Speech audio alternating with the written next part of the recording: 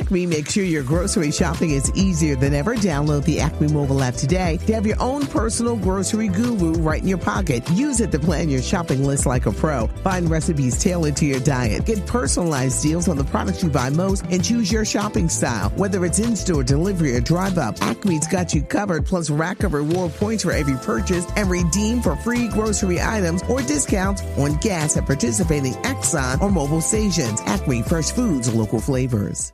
It's our podcast, Patty and the Millennials, were me, Patty Jackson. I'm the baby boomer, and it's fascinating conversation because you can learn so much from millennials, Gen Xers, Lexi, Whitney, Lisa, Fleet, Dexter, Toya, Shanine. Are we ready? Whoop. Shanine, should picky eaters only date picky eaters?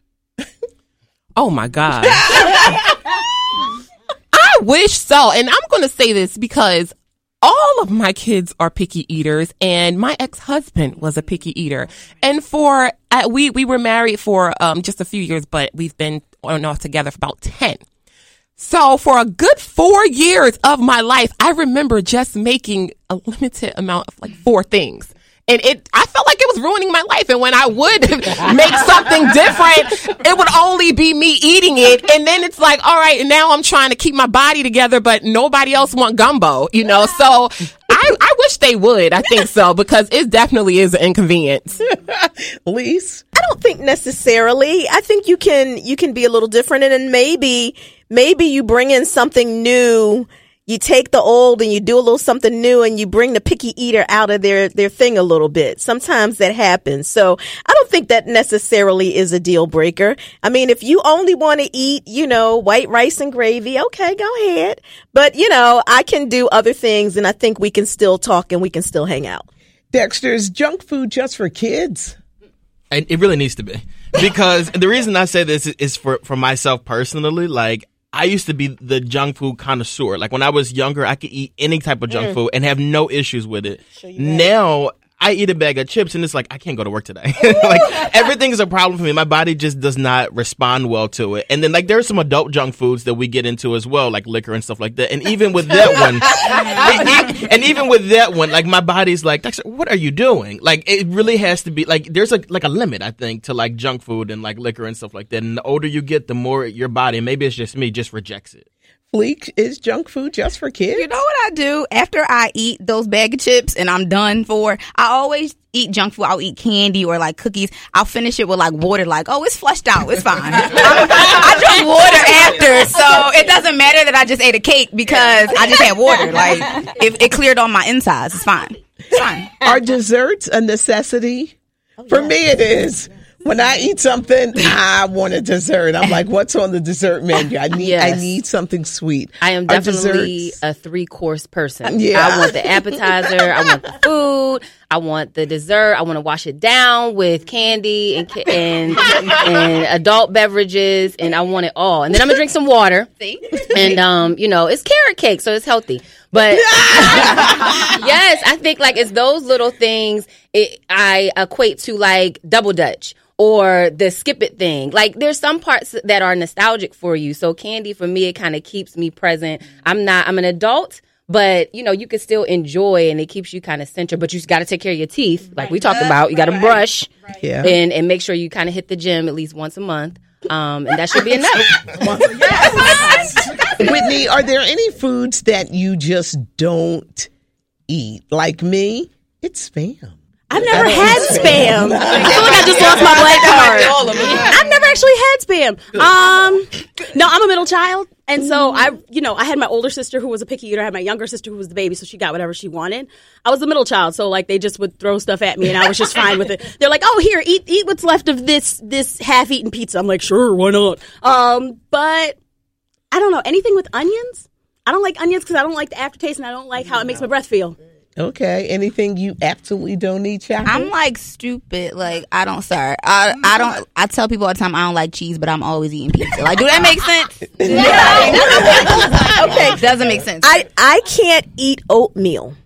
The texture of it in my mouth creates a gag reflex that is just I've tried. I get it in my mouth and it's Lisa, I feel you on that. I feel like that when oatmeal is made with water. If it's made with water, I can't stomach it. And I've tried. I was like, maybe I'm just being a diva. Let me go and make this with some damn water. And I had to spit it out. I said, where the milk at? Put it in the oatmeal. But the thing I really can't stand are peanuts. Peanuts, nuts, anything like that. It's to the point where if I go to a restaurant, I'll be like, I am definitely allergic. Okay? Yes. No, and I'm not. Yes. Yes, because I'm telling you, that. like if I taste it in my food, it will ruin my entire meal. So that's me. Why is no one saying chitlins and ham hocks and stuff like that? That's what we're not eating. Like that's the type of stuff I wouldn't even look at. Well, I was getting ready to say, I don't know. The only thing I really don't touch is milk. Like, I hate the smell of it. I've always did. But in terms of like chitlins and ham hocks now, I go in and out of vegetarianism. So I have my moments. But, you know, my family is from the deep, deep South. It's Creole in my family. So like South meat. My great grandmother would make it homemade liver pudding with crackers. I actually craved it when I was pregnant with my son, and I searched the entire city for it. And it's really, really hard to find. It looks like it's like a mix between South meat and liverwurst, and you eat it with crackers and whatever. So yeah, those things are kind of like ethnic, but it's a delicacy. It's a delicacy. It's like a good piece of neck bone or something like that. Yes, yeah. I do. I love a good neck bone. Jacqueline, how do you deal with selfish people? They could be in your family. They could be people who you work with. They can actually even be a friend. But how do you deal with the selfish person? See, I'm kind of petty. I take mental notes. And then I use them against you as soon as I get a chance. I'll be quick. Oh, remember when you went and take so-and-so home and she lived right down the street for you? Yeah, there we go. But usually, like, if I see you're selfish, I'll try to distance myself. Because I can't. I mean, we all got to be a little selfish on some levels of life. But I grew up, especially with food, I'm the oldest of 9 siblings. So when it came to saving food, no, this is mine. It's my piece of chicken. Right. But that's like fighting for survival of the fittest. But it's just not, it's not good to be selfish. I have family members who will eat my mom Duhart's cake, and I've gone to the extreme of hiding it in the car. Yes. If I come home from work and my cake ain't on top of that freezer, it's on top of the refrigerator because I've been thinking about it. I play a little Teddy and be like, I'm going home. Yes. You get mentally prepared. I've mentally said, you're going to go home and tear that cake up. And the cake is gone. Yes. That's real pain. But listen, I'm going to tell you, I've actually taken that same direction with my own child. So my aunt, I have an aunt who makes the best red velvet cake, and Camille's like, can I have one of your cupcakes? And I'm like, these are adult cupcakes. Literally, one time she got a little bit too close, and I just kind of blanked out and pushed her on the ground. Please, nobody call anybody. She was okay. It wasn't concrete, and she didn't hit her head, so she's fine. But when it comes to, that doesn't make me selfish. It makes me a protector. So, but I will say, when it comes to selfish people, I agree. Like, you have to, first, once you recognize it, you distance yourself, especially if it's not something you're doing to advance. So I was just recently informed that, I had a selfish moment. But as I started thinking back to what the person was referring to, it was at a time when I had to be. Because I'm trying to take care of my mom. I'm trying to take care of this kid and a new relationship that's going on. So I had to be a little selfish. So then I was like, well, that person is selfish. Because how could you not give me the chance to operate in this role that I have right now? Well, sometimes in life you do have to be a little selfish. Yeah. But that person who only wants to deal with you when you can do something for them. Yeah. You have to be really, really careful with people like that. I've talked to you guys about being a middle child and things like that. And what I discovered in my family, we're natural givers. And selfish people can sniff that out. They can sniff that out like narcissists. They can sniff out the giver in you. And you just want to keep helping them out. And be careful if you're a helper or a giver, because people can sniff that out and they will drain you dry to where you don't want to help or give to people. So you really do have to distance yourself for like mental health reasons. I tell myself all the time, you're not going to beat Coretta Scott Jackson. I I know that's right. Like I come from two extremes because my grandmother was the same way. Like we weren't allowed to hide food in our home. It was just whatever comes in this home. If it's gone, we'll just buy some more. And my ex at the time he had the same reaction Toya has. He was like, listen, because he had 9 brothers and sisters. And he told me a funny story about how, because we would argue about like, no, don't do this with the kids. Nobody should have to ask to go into the refrigerator, blah, blah, blah. And so he told me a funny story about how they used to have to hide, and if it's something that they wanted, they would reserve it for themselves. And it was a bottle of soda, and everyone was thirsty, and the soda was hitting in the oven. So I am actually learning in my adult life how to balance the two, because I am a natural giver. I'm an Aquarius too, so I've learned that I'm an empath. So we do attract narcissists, and I just told someone recently, I think the only manners you know are thank you, because all they do is ask and receive. So I actually conjure some advice from that as well, because I'm learning how to balance that, Miss Pat. How do you deal with a compulsive liar? Have you ever had a friend? It could be a family member. I have. But they be lying. I mean, it's like, you be like, listen, what in the hell are you talking about? I honestly, they are lying. Do you call them out on it, or do you just let them live? listen.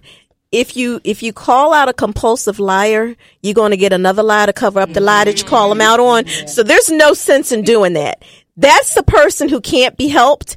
And that's a person that you get a little bit, you spend a little bit of time with and keep them on the edge. You cannot, people who are on that level, you can't go in that deep. Because if you call them, most compulsive liars are so compulsive. They've already got a whole host of lies to bring you when you call them out on that one. So you can't even, you can't get in there. And they don't even know, some of them are in it so bad, they don't really know what the reality is. That's the truth of the matter. I think when it's serious, I agree with that. When it's a serious like lie that somebody's told, but I have an associate who lied about attending a concert, right? Something so stupid. They said like, I'm at this concert, and they posted the picture and like, oh, my phone's on 3%, so I can't post anything. So I'm looking like, you mean to tell me like you came to a concert, you didn't charge your phone before? So then I'm like, okay, so I investigated. Like I'm a journalist. Okay. So I looked at it, and like this is 2015, whatever, before Instagram really got like sneaky on us. And you can click it where the person said they were. Their address is there. So I screenshot it. I sent it to the group chat like, I thought you were at the concert. Like for me, I think the best way to call out a compulsive liar is to publicly shame them. Like you got to do it publicly. She's a journalist. I like the way you covered up saying that you're petty with saying you're a journalist. I think that. Don't lie to me. I know. That was clever. That was real clever. But yeah, no, outing them is one thing. You will get the backlash, like the lie to cover up the lie to cover up the lie. But I kind of like it. It's funny to watch them just keep coming up with stories. It's entertaining. Like you just kind of throw something out there and see what they're going to lie about. It's like watching, Empire or something. You just sitting there, see their little wheels are turning and coming up with all these lies, and you just kind of sit back. No, but they be talking about fake relationships. Oh my gosh. Oh my gosh. It gets to be like, I can't take it, and I'm like, be quiet. Yeah, I honestly think none of this is happening. I honestly think it's borderline schizophrenic, and I think that it's sometimes, because it can be really, really serious. I actually had a very serious and dangerous situation with that before in my lifestyle, and I think when it becomes with paying attention to who you befriend and who you become around, because this particular person, one of the clues I got was same situation. She went somewhere and just talking on the phone, and next thing you know, she made a whole conversation about somebody who was not there, did not even attend it. I didn't find out until another mutual friend of mine who was there and said such and such was never there, and said a whole conversation. The conversation was a hostile one, almost like they were in an argument. Those people like that are, but you never know. If they a compulsive liar, if they can lie about going to a concert, think about what they go through. Exactly. What's going on in your head? What do you do with the friend? And this is not me and Elle. None of y'all. What do you do about the friend that has a fantasy relationship? At first you think it's real, and then you be like, wait a minute, she ain't with them, or he ain't with them. Try to plan a double date. It's called a parasocial relationship. I have been in one with Ashanti for quite some time.